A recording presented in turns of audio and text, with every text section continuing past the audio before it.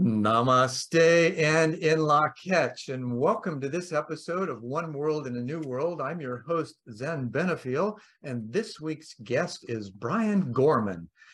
He has this little thing on LinkedIn. He says, the great resignation or the great attraction. I work with leaders to leverage the forces driving the future of work to achieve success on your terms. Now, he's a vice president of Quantuvos, of program development. He's a founder and principal at Transforming Lives. You are the hero.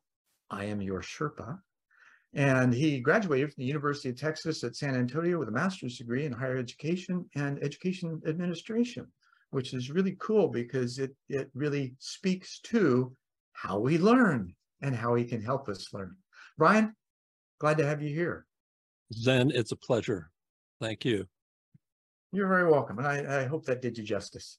I know you're much more than that. To whittle it down to just a few sentences is, painstaking.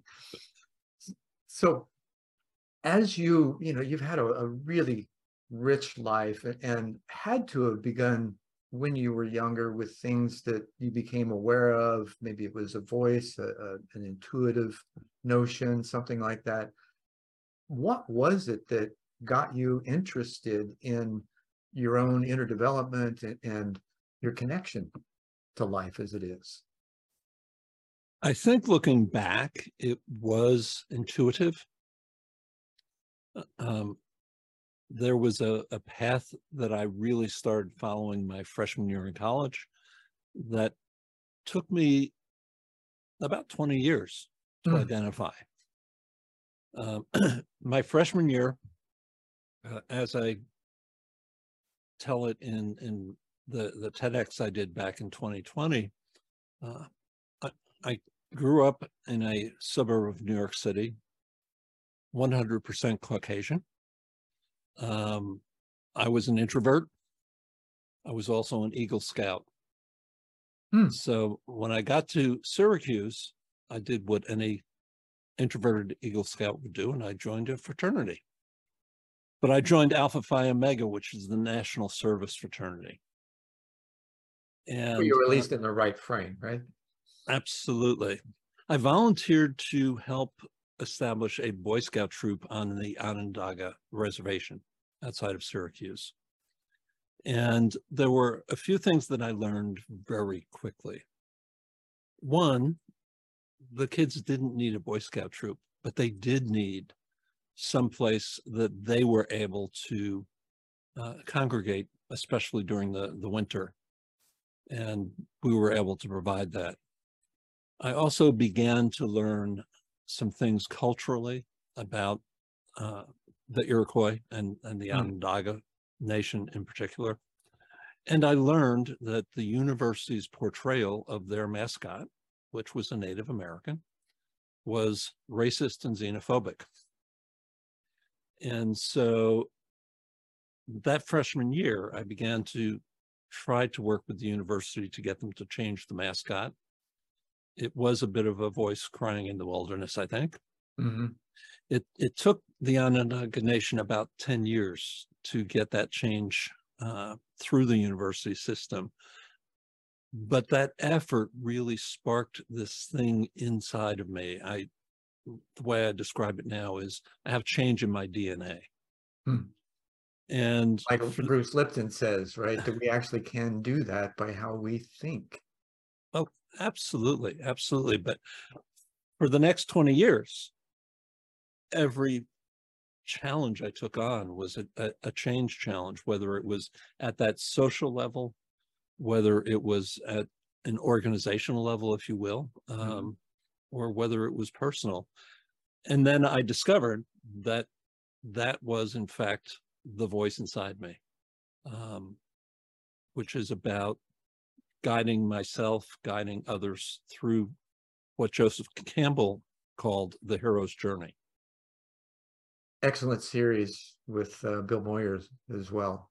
I had fascinating individual and full of wisdom and really spoke to me in my own journey as well, as it did many others, I'm sure. It is at the heart of the work that I still do today. To paraphrase Campbell, while we approach every change as if it's unique and unpredictable, it's not. We're taking the same journey over and over and over again. Right. It's a process, Yeah. essentially. Yeah. Yep.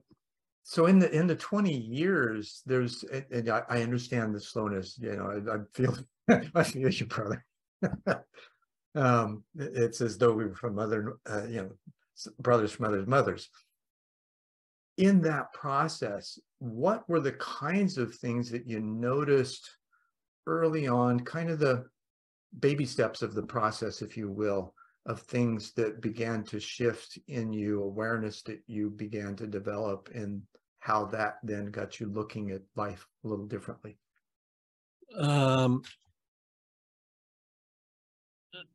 That's a good question. I think what I noticed was, first of all, the differences. I got drafted out of graduate school. I ended up as a drill sergeant in the Air Force, basic training instructor, and was, based on the Air Force's definition, very successful. Mm-hmm. But also based on my definition, very successful, because as award-winning as the groups of trainees that I had were, I was also labeled a bit of a miscreant because I didn't keep my haircut short enough, I didn't shine my shoes well enough, so forth and so on.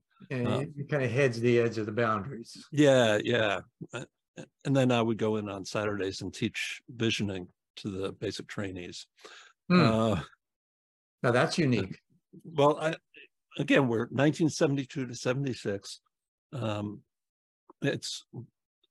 Yes, I earned a master's in higher ed during that period, but I also earned a master's in human relations from the University of Oklahoma. You turned around and applied that and I think as an educator as well, our best, according to Bloom, right, and the taxonomy, the best thing we can do is get them to self-analyze and become self-evaluate.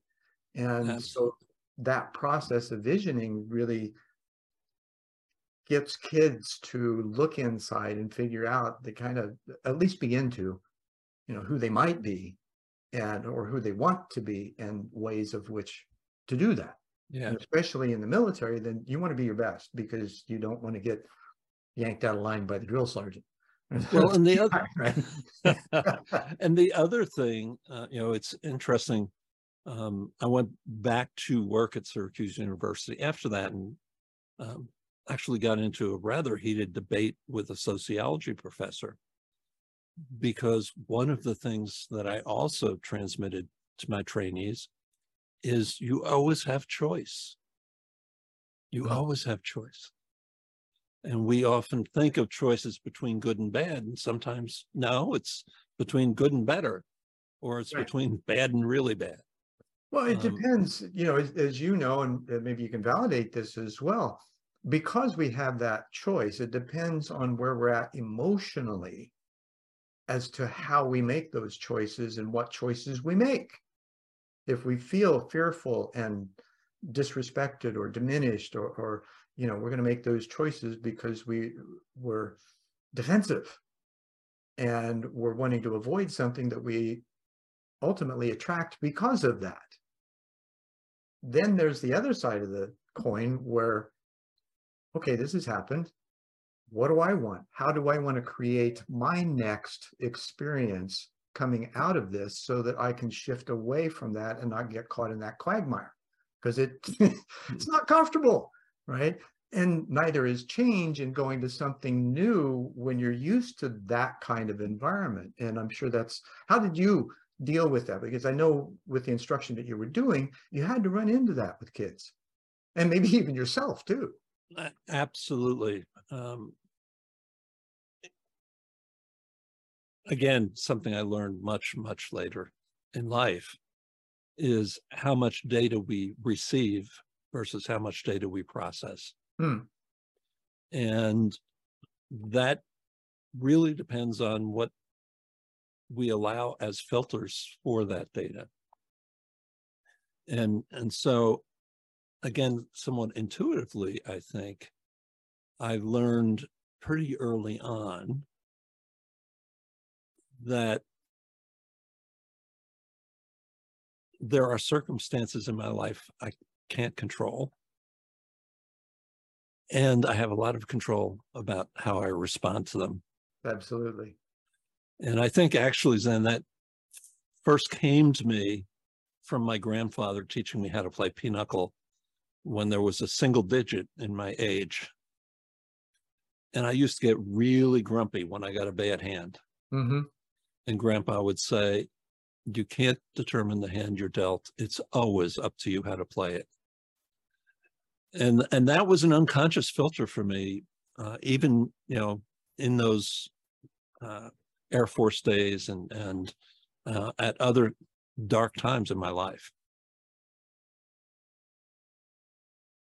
In those dark times, because this is part of why I'm doing what I'm doing, is so we can share how we got through those and reflect on them and give other people opportunities and maybe even some corroboration in their own process, and how that it's okay to feel that way, and you'll get through it too, because we did, and there are processes to do so. So in that, when you're dealing with the kids, what were some of the things, your grandfather's wisdom was impeccable. It's just that, it's like my dad told me one time, I think I was 14, and he says, my dad got a heck of a lot smarter from the time I was 18 to the time I was 30. It didn't dawn on me what he meant, but as we grow, we begin to recognize, oh yeah, the people actually do know more than I do. And this is a common thing about teenagers. I think especially with all the information, the data that you're speaking of, the data onslaught that we have now, just with asking questions and Googling things randomly, and all that information processing that we have. How do you think that can assist one who's in the throes of their own questioning and transformation in that place of not knowing what to do and seeking solace? I don't think you find the answer with Google or AI chat. Our answers are inside of us. And I really, Zen, had, I think, 3 identifiable significant dark times in my life. The first of them was when I was 31. And I finally sat down one night in my home office, and I was married, didn't have children. We had been married for about 9 years. And I said, either I have to find a way of disconnecting myself from who I truly am, or it's time to come out of the closet. And there was no question what that answer was. There was no question that you can't disconnect from who you are. Exactly. I was not about to give up my identity, my soul. Mm-hmm.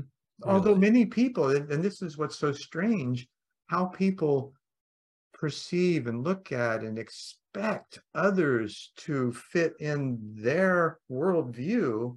And if they don't, then there's something wrong with them. And that's absolutely ridiculous. It just means you can't see, you're in that, it's like the visible light spectrum, right? We see less than 1% of that. And yet we want to project that we know what the other looks like. Well, we don't. What you said about the inner connection, the voice, that whether it's a voice, a prompting, an intuition, those answers, you ask the questions, when you learn how to shut up afterwards, right? How did you find that out, right? When did you stop trying to answer the questions with what you thought you knew? I think that probably was the first time, and in that period of coming to accept who I am and stop running away from it. Mm-hmm. Um, it was the first time that I really spent a lot of time with myself and not expecting that my life experience can be fulfilled from the outside. And a piece of that, one of the catalysts really, was that I was working at Syracuse University now. I'm back out of the service, and I was fundraising, and we would set up in the lobby of the field house where the basketball games were played, and I would see couples coming in like zombies. And then they would get into the basketball arena, the games would start, and there would be all of this excitement and energy. And then the games would end and the zombies would leave. And I realized that was how I was living my life. And that wasn't who I am. Mm. I could feel that this is not who I am. This is not how life is meant to be lived. Well, that's a profound observation at any age. And so I think that's where reflection really Mm-hmm. started to become an important practice for me. We can fast forward to 2004. So now I am 54. And I was in a failing relationship.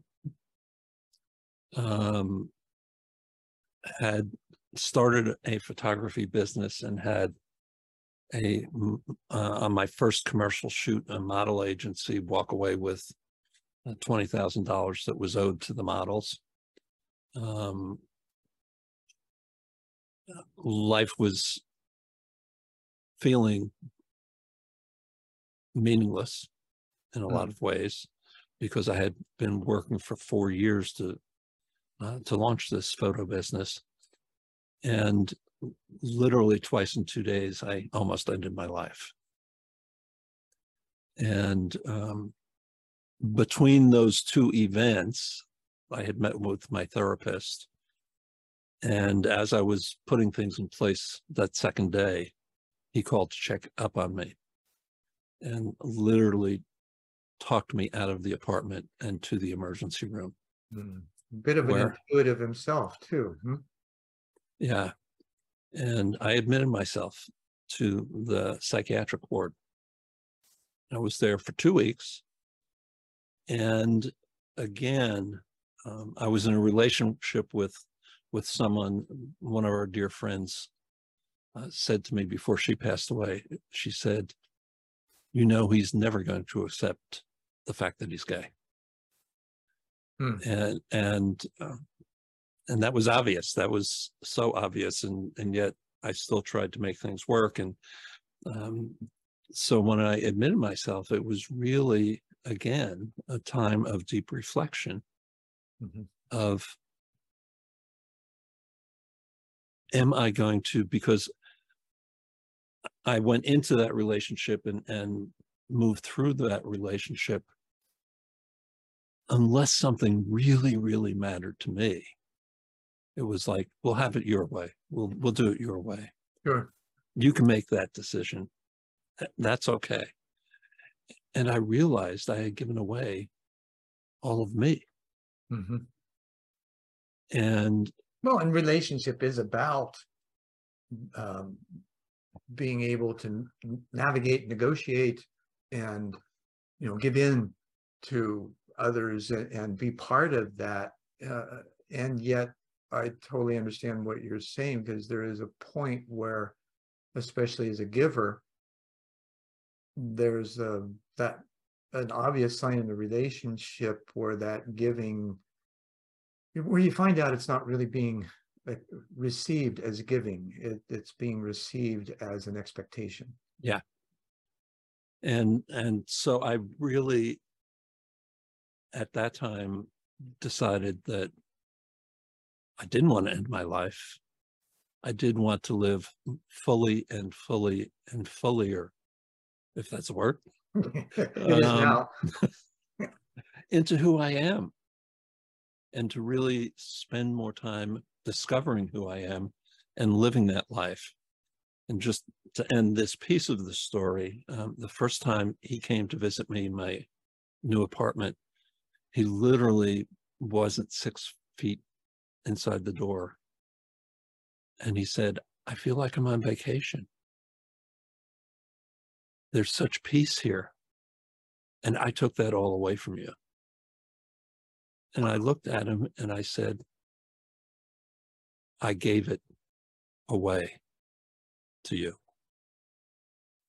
Yeah, it was a conscious choice. And yet the acknowledgement that he had, that must have been just amazing to have that recognition. And I'm guessing it was without prompt. Absolutely, without prompt. Yeah. So That's a huge growth. it didn't last. Well, at least there was that recognition. Yeah. Again, people, it's really difficult unless there's someone holding your hand through the entire change process, whatever that is, that's, right there with you. We snap back to old habits because the neurocircuitry, the neural pathways are already there, and we haven't created new pathways to follow. Yeah. And that's a tough one to do. And yet it can be done. You're living proof. The third dark night, if you will, happened just 2 years later.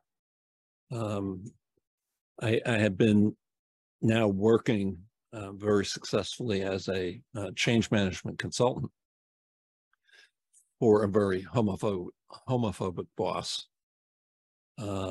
He didn't necessarily hire me, but what a setup. He oversaw my work and literally called me one Sunday night as I was driving home from a birthday dinner with my sister. And he said, "Don't bother coming to the client tomorrow. They don't want you there." I said, "What should I do?" He said, "Wait at home and we'll call you." Well, the client called me the next day and said, "Where are you?" So I knew there was something else going on. It took 2 weeks before I got a phone call from him and the managing partner of the company. And basically they said, "You're fired."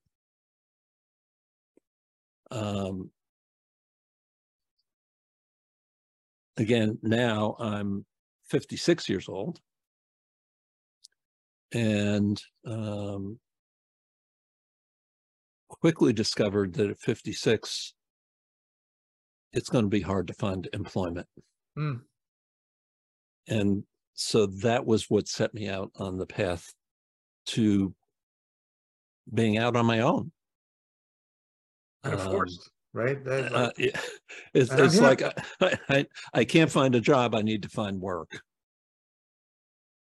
And again, that was, but the chairman of that company, that partnership, who I had known and worked for in the past, said to me,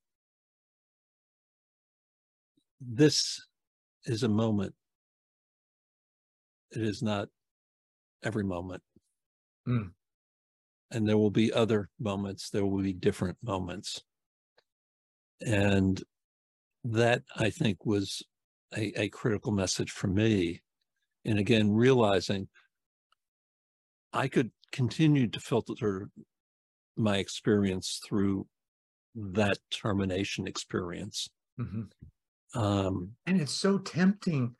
It's so tempting to do so, right? Yeah. It just feels so good to just get inside and get all gnarly. And yet what's the ultimate effect of that? What are you doing to yourself by that? And there's, And again, what opportunities are you shutting off right. by being that person, by sending out that energy? Yeah. Universe can't get through a block. So here I am. I am the happiest I have been in my life. I'm 73 years old. How about young? I am excited to get up and come to work every morning because the work I do makes my heart sing. And that's the most important thing that why do you think that, and maybe even how might you presume others to feel? I realize we can't speak for how others feel. We can't understand how they think just by their behavior. How do you think that this may, this shift, this understanding and acknowledgement of this moment being something that can either expand or contract, and it's up to you as to which it's going to do? How do you think others can relate to that? Because in that process, we're not really open, right? We hear those things, but yet because we're in that emotional quagmire, we're not really listening deeply, let alone connecting with what that means until we begin to either cool off or some time has passed and we reflect, if we reflect. How might you suggest would be a good way that others in those situations might be able to just consider that moment and reflect on it in a different way? What are the kinds of thoughts or questions that can others ask themselves, answers being within, right, that would prompt those answers that are most appropriate in their development of their own self-love? We had story before we had words. We drew story in the dirt, on hides, on cave walls. Our brain is a story processor. Change your story and you change your life. So what is the story I'm telling me about this experience? How else might I tell this story? That story of being a victim of a homophobic boss can be true, and I can sit as that victim. But also true was the door that opened for me to develop a whole new set of skills around curricular design in the fields of work that I have been doing, and then to move into the world of coaching, which is what I've been preparing my whole life to do. And had you not had the dark moments, you wouldn't have developed the skill set that you have in order to assist others who are going through similar things.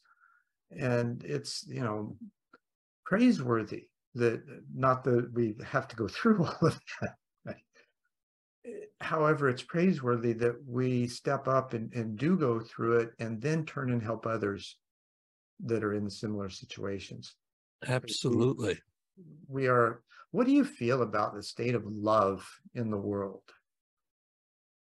Do we even talk about it? I've had some organizational development conversations and within companies, and love's like the nasty word that you bring that in and everybody goes, oh, this is a weird guy, or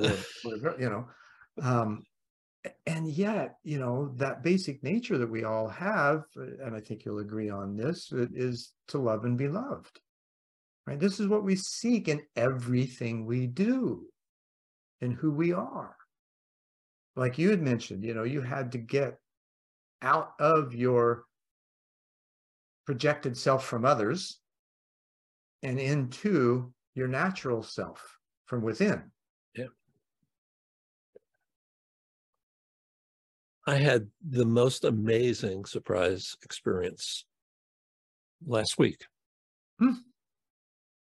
It was a 2-day workshop with 15 senior executives of a global company. New leader, a lot of shuffling of roles and responsibilities, a lot of what we always see in terms of let me claim my territory, and if that means stepping on you, sorry, but and the anxiety that just you could cut it with a knife.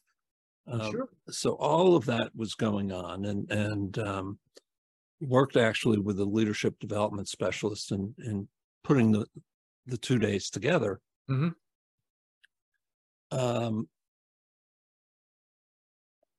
They began by looking at sort of what they're getting right, and then what the reality is of their relationships with one another. That afternoon, I moved them into looking at the different elements of Judith Glasser's trust model. And the model is TRUST. I did not use the word trust with them because their HR person told me you'll just send them running. Oh, yeah, it's like talking about love. So we talked about transparency and did an exercise to begin to build some transparency, relationship, understanding, shared success, and truth-telling. And each of these exercises took them a bit deeper into relationship with one another. And then we had told them at lunch we were doing an exercise during cocktail hour, and a half a dozen of them said, don't do this, don't do this, don't do this. And the exercise was take 3 minutes to share a story about a success you've had or a time in your life that you've shown up at your best. Nobody did it in 3 minutes. We were supposed to sit down to dinner at 6:30. At 7:30, the maitre d' said, I can't keep the kitchen staff here all night. Please sit down. People were laughing and crying over the stories that other people were telling. We were at the dining room table from 7:30 until after 10. The next morning, we came in and started debriefing, and one of the men, most of them were men, one of the men turned to another and said, you know, I really do love you. So long story, but true story. I think love is real. I think we do crave it. And I think that there are ways to foster it in our relationships, in the workplace, as well as in our personal lives. As long as we understand that, you know, it takes many flavors. And time. And time. And time. I had similar, I was in the aerospace industry in my 20s and was kind of a whiz kid. I got promoted into the production control department. I was in charge of $7 million a month in shipments, 800 part numbers, commercial spare parts. And because of how I operated, I ended up at the top of the list in a 35-person department, not aware of it until a couple of supervisors come to my cubicle one day, and I'm thinking, oh my God, what did I do? Right? And they saw the look on my face is, no, we want to know what you're doing. And, you know, the bottom line, it was, I was living the golden rule. I was doing to others how I wanted to do it to me. And so in doing that, I would help people. I had full run of the plant. I knew some of the areas of people that had to desk jobs. They couldn't get up and walk around, or if they did, it took time away from other things. So I offered to help, and I'm going places, doing stuff. Why not? And I got really great responses in anything that I needed by so doing. Mm-hmm. And because of this company being a mainly defense contractor, their management structure was command and control. And so people would beat people up to get what they want if they couldn't get it. And that would be emotionally, and they would sabotage people, and just all kinds of junk, right? So what eventually happened was I raised my hand in a departmental meeting and suggested having interpersonal skills classes in the department. Of course, that made me the outlier for about 2 weeks. Nobody talked to me. A year later, I was talking with the general supervisor after a meeting that the notice for it had been taken off my desk, so I'd missed it. And I apologized. He said, "You know what you're doing," and then we asked for suggestions. And I said, "I still think interpersonal skills would behoove the department, because it doesn't matter what the product is, it's people that get the job done." And he says, "You're right. Do you know of anybody?" I was finishing my bachelor's degree at University of Phoenix at the time, and I thought, yeah, I didn't. I went out and I made a bunch of phone calls, and I found somebody, brought him in. 3 weeks later, we had a meeting, and then 3 weeks after that, I was demoted. Same week, my divorce was final. And it was just devastating to me. Now, a year and a half later, I left the company shortly thereafter. And a year and a half later, I ran into the purchasing department secretary, who had her desk right outside my cubicle, and we'd become good friends. And she said, they have instituted interpersonal skills classes plant-wide. And I'm like, thank God, right? They finally did it. And this was the beginning of the development of like Senge's work and the self-mastery and learning organization, and it eventually evolved into emotional intelligence, which is where the love vibe can now enter in, because we can talk in that language.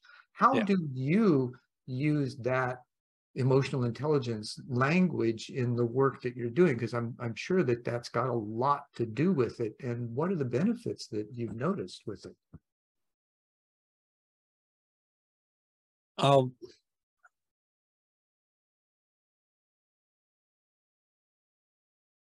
The first piece of my answer there, Zen, is my undergraduate degree is cultural anthropology. I observe. If I can observe directly, how is a leader interacting with those that are leading, or those they're supposed to be leading, Right.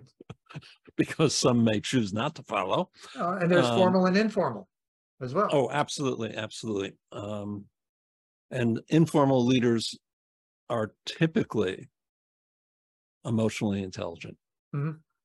They may not recognize it, they may not use it in the healthiest ways, but they have it.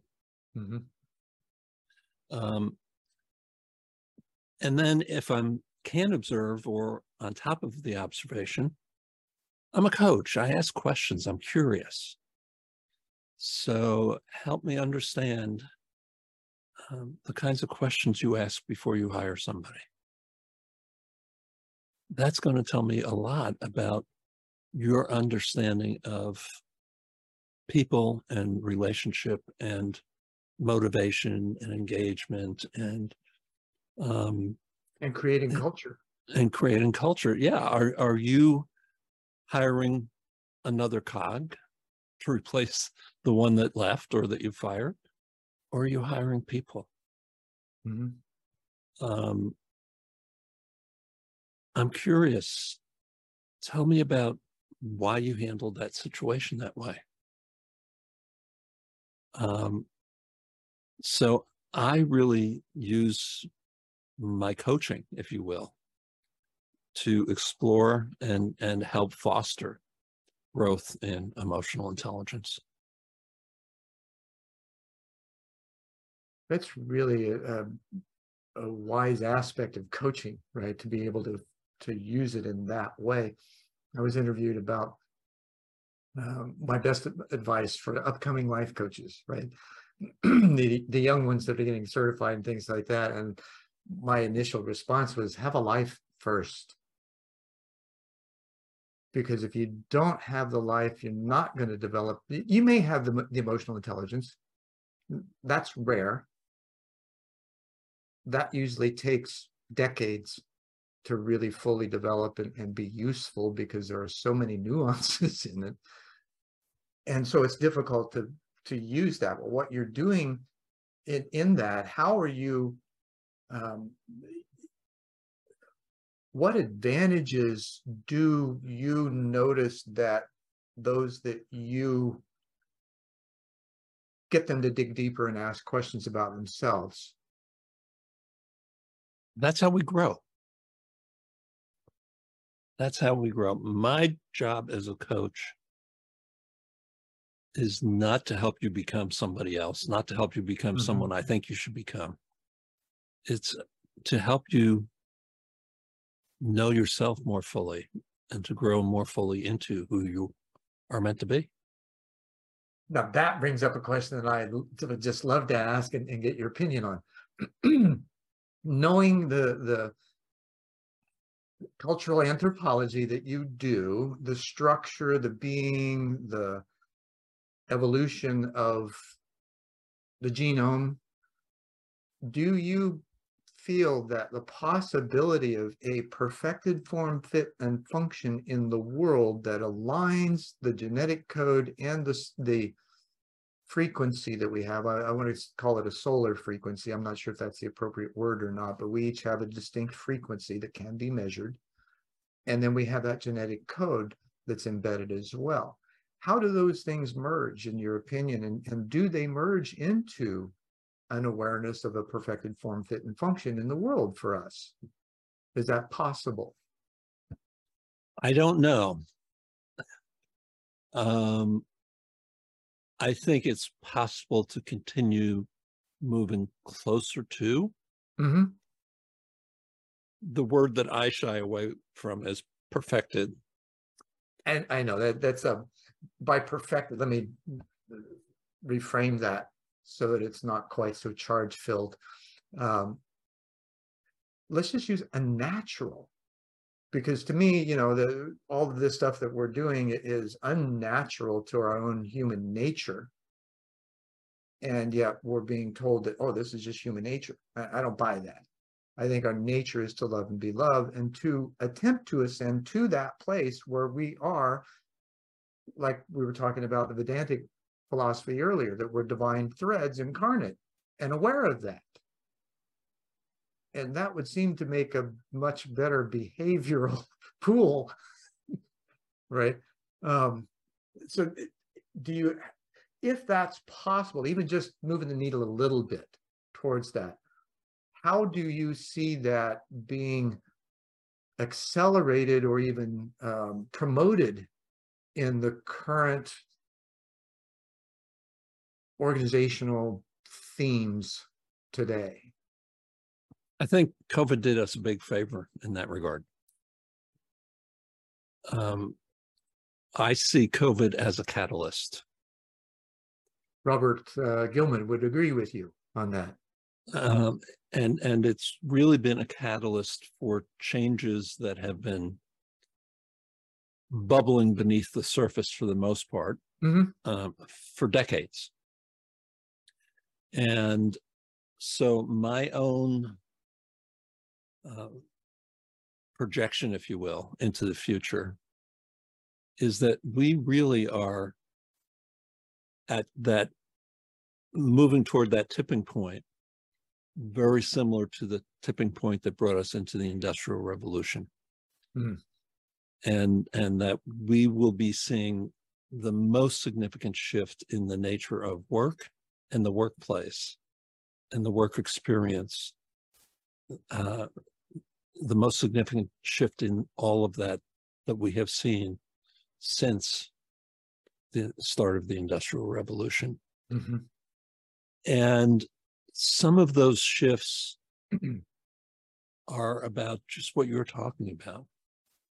It's about, I do work that has purpose, not I do work. Mm-hmm.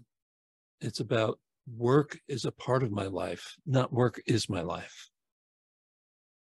It's about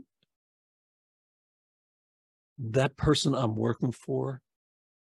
He isn't my boss. He's my coach. He's my go-to to help me develop and grow. She's my nurturer in the workplace. So I think that we are at the cusp of moving into a much more, for lack of a better term, humane work experience. Mm. Much All more the signs. I'm sorry, go ahead. Much more loving work experience and lovable. I had really surprised, and I don't want to say surprised, I'm enriched by seeing the shift. And I agree with you. COVID had a silver lining, and that was getting people that, obsessive on self-hygiene and sequestrated. What are you going to do? Well, you're going to talk to yourself. Well, what are you going to talk to yourself about? Well, maybe you're going to look inside and figure out who you really are, because you haven't had time to do so. And now you're being forced because you're sitting quietly with nothing else to do except binge watch, and that gets old after a while. Right? There's still those moments of, oh my God, what am I going to do? Right? And they may be fleeting, but they're sprinkled throughout there. What I saw happen was that these people who were maybe already waiting, and they advanced, and COVID really didn't take a hold of them, but they reached out to seek others that it didn't get a hold of either. And these groups started forming, and these conversations started happening, and new companies started evolving, and the workplace shift began happening, and now, what is it? Just I'm not sure how long ago it happened, but the SEC and the FTC announced a new company category, and that's natural asset companies. And they're predicting that that is going to far exceed any GNP that's been around for 100 years or so. Even I think, what is it now? We're gross, or the global GNP is about 400 billion or something like that. And they're expecting that this to exponentiate the natural asset companies. Why? Because they're finally turning and taking care of humans and the planet. And the shift from profit over people and planet is shifting now to people and planet over profit.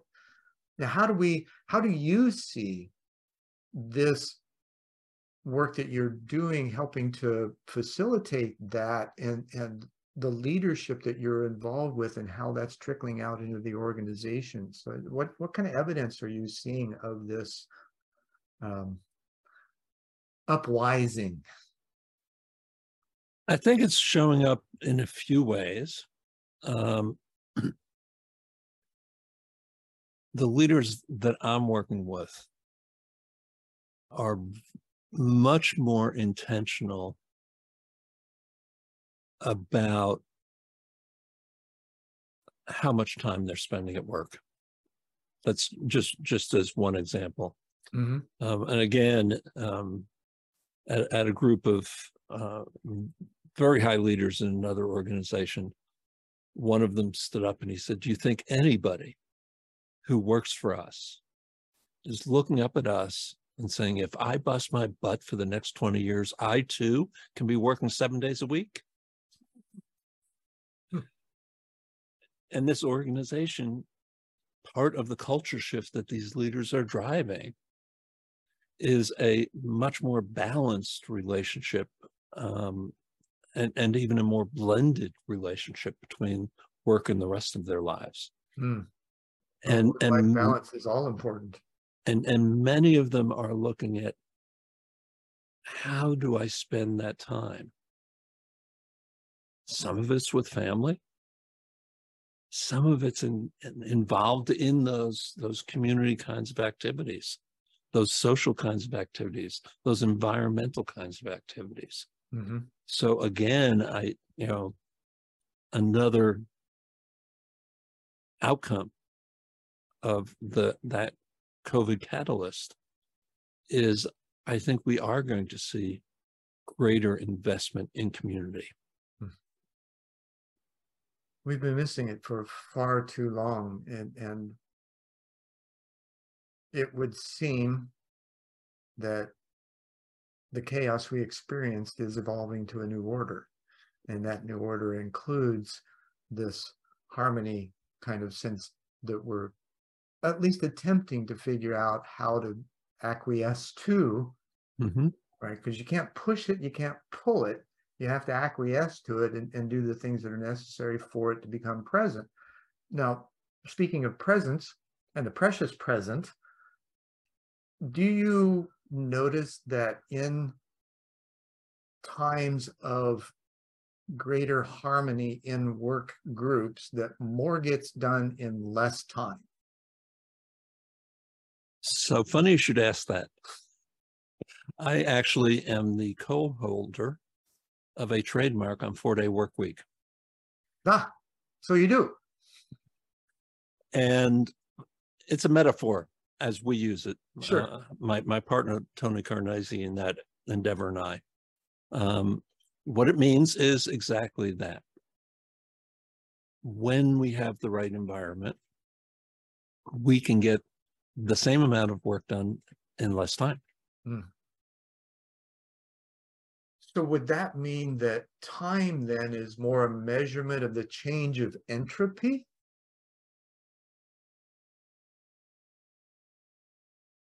I don't know. I haven't thought about that one.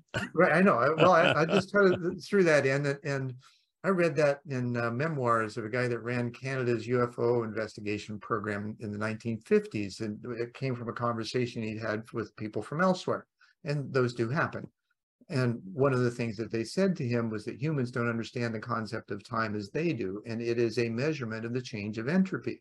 So when things automatically, it would seem, deductive logic, when you experience greater harmony, there's less disturbance, which means you don't have to weed through as much in order to get the stuff done. And it can be a visceral experience, kind of like Csikszentmihalyi in Flow, the Psychology of Optimal Experience expresses, right? It's like a jazz, and as a progressive drummer myself, jam sessions, man, you lose yourself, right? It's just everybody climbs in, you go off, and it's like, what happened to time? So these kinds of things can actually be present in a workplace, and happy people do get more done with less supervision and will far exceed your expectations when given the proper tools and training. I mentioned earlier, coaching makes my heart sing.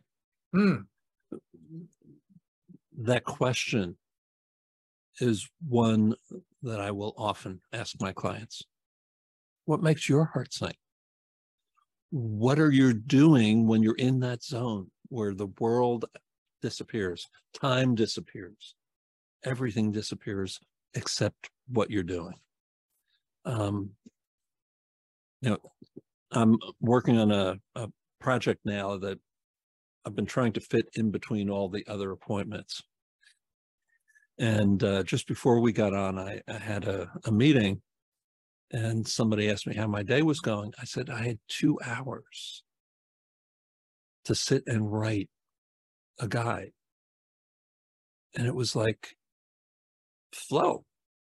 I didn't get it all done, but what a productive 2 hours. So, yeah. Now, what are the keys to be able to experience that you've found, and that might be easy triggers, or that may not be the best word for it, that are easier considerations for experiencing time in a way that's more fashionable, right? It loves fashionable, right? So And that's when you're in that place, when you love what you're doing, you're fully expressing and time disappears. How does that, how can we help support that with others and with ourselves? A couple of things, a couple of tools that I use and I use with my clients. One is it's often attributed to Covey. I've seen it attributed to Eisenhower as well. Sort of the 2x2 urgent and important matrix. Right. And we tend to drive the important lane on the highway. Or I'm sorry, we tend to drive the urgent lane on the highway. And a lot of what we focus on as urgent has nothing to do with being important or important to us. Mm-hmm. But we do hover quite a bit. Oh, yeah. Oh, yeah. So Spin on the HOV lane, right? Be intentional about driving that important lane. And that important lane is really about what's important to you. Because if the job you're doing is not important to you, get another frickin' job. Right. Right. And yes, you're not always going to be happy, but if you're not happy most of the time, you're not doing something right. You're doing something wrong. Yeah. So really learning to drive the important lane and then making time to stay in that important lane. I don't talk about time management. I talk about priority management. We all have the same amount of time. Am I going to prioritize it doing stuff that makes other people happy? Or am I going to prioritize it doing stuff that fulfills me and my purpose for being here? Mm-hmm. Now that, and oh, by the way, some of that may make other people happy, and that's great. Absolutely. I was going to say, that could sound rather selfish. However, the process of self-love is selflessly selfishness, or being selfishly selfless. And in that, do you find that there's a new energy present, that there's this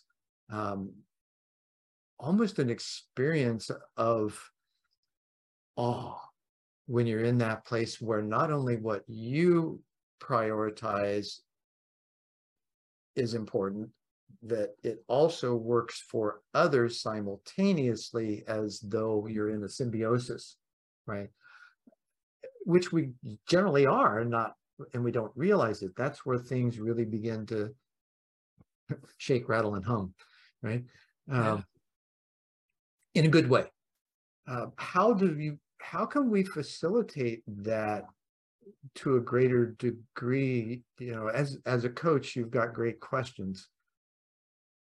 In those questions, what are some of the potential answers that folks don't always consider, or take a while to do so, and miss a lot in the process? We don't have enough time. Which is why the questions become so important. Absolutely. And why the reflection becomes so important.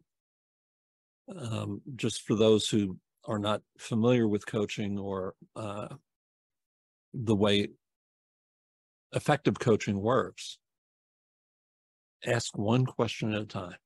Mm-hmm. Don't ask yes, no questions. Don't ask questions for which you know the answer. And once you've asked the question, shut up.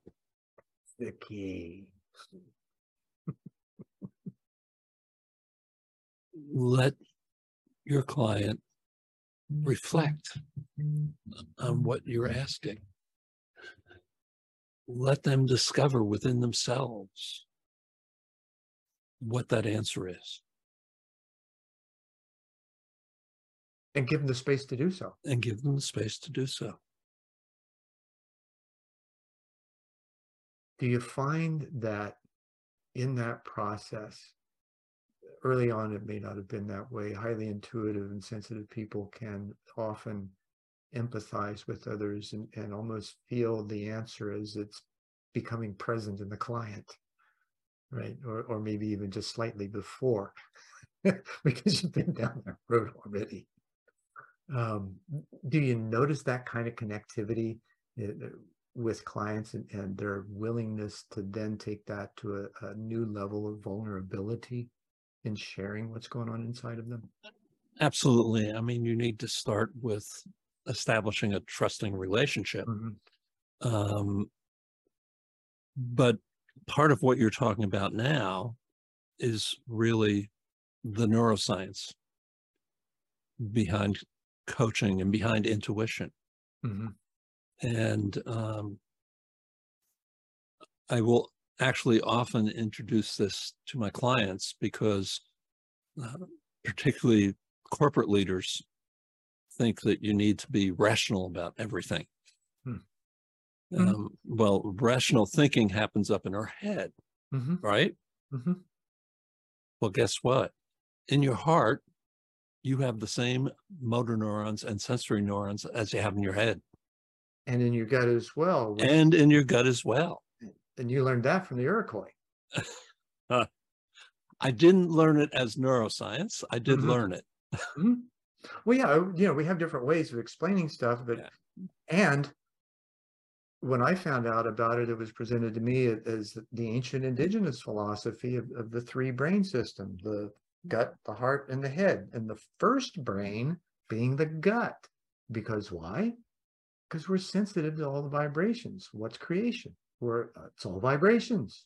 Gosh, and yes, we can think, but how do we process? And do we process it effectively? Do we, feel what's going on around us and then say, oh, is it desirable or undesirable? That's a hard process, right? And then making the choices with the brain. Yeah, that's the most effective way. And this obviously is what you're talking about as well. I'm just explaining a little bit differently. Absolutely. I like to, right? I often teach coaching skills, and in that teaching do a lot of demonstration. And was actually earlier this week in a class, and somebody asked me, why did you do it that way? And it was a particular coaching technique that can be applied a couple of different ways. And I said, gut instinct. I usually do it this different way, and something told me that this time this was the way to go. So learning to listen to your gut, learning to listen to your heart, the communication between those three brains is predominantly upward. Yes. By far upward. And so keeping that pathway open. I have one client who has Asperger's, and he will actually have conversations with himself. Heart, what do you say about this? Gut, shut up. This is a heart and head decision. And and we think that's so silly, and yet, my gosh, our bodies are transceivers. We tend to, because we're intellectual, we're thinkers, we're phaetonic, a Greek word, thetan, Thetan, which is where we get this first reference in the dictionary as to where we get our name or word Satan from, oddly enough. Makes perfect sense, doesn't it? We're just thinking, and we're shoving stuff down through our body instead of responding to that process that's coming up and giving us all this information that we can then process and make choices of and with that is far better. Yeah. But it's weird, right? Because we tend to feel those little subtle sensations and dismiss them immediately. We call it second guessing. Yep. Right? Because we want to shove our head into it. So how do we not shove our head into it? How do we pull our, here's a good question. And you know where I'm going with that. Yeah. I want to hear how you express this. Okay. All right. Well, you know where I'm going. How do we do that? What's your advice as to the first things one can do to become aware, first of all, and then a first choice or a first response to that awareness? Breathe.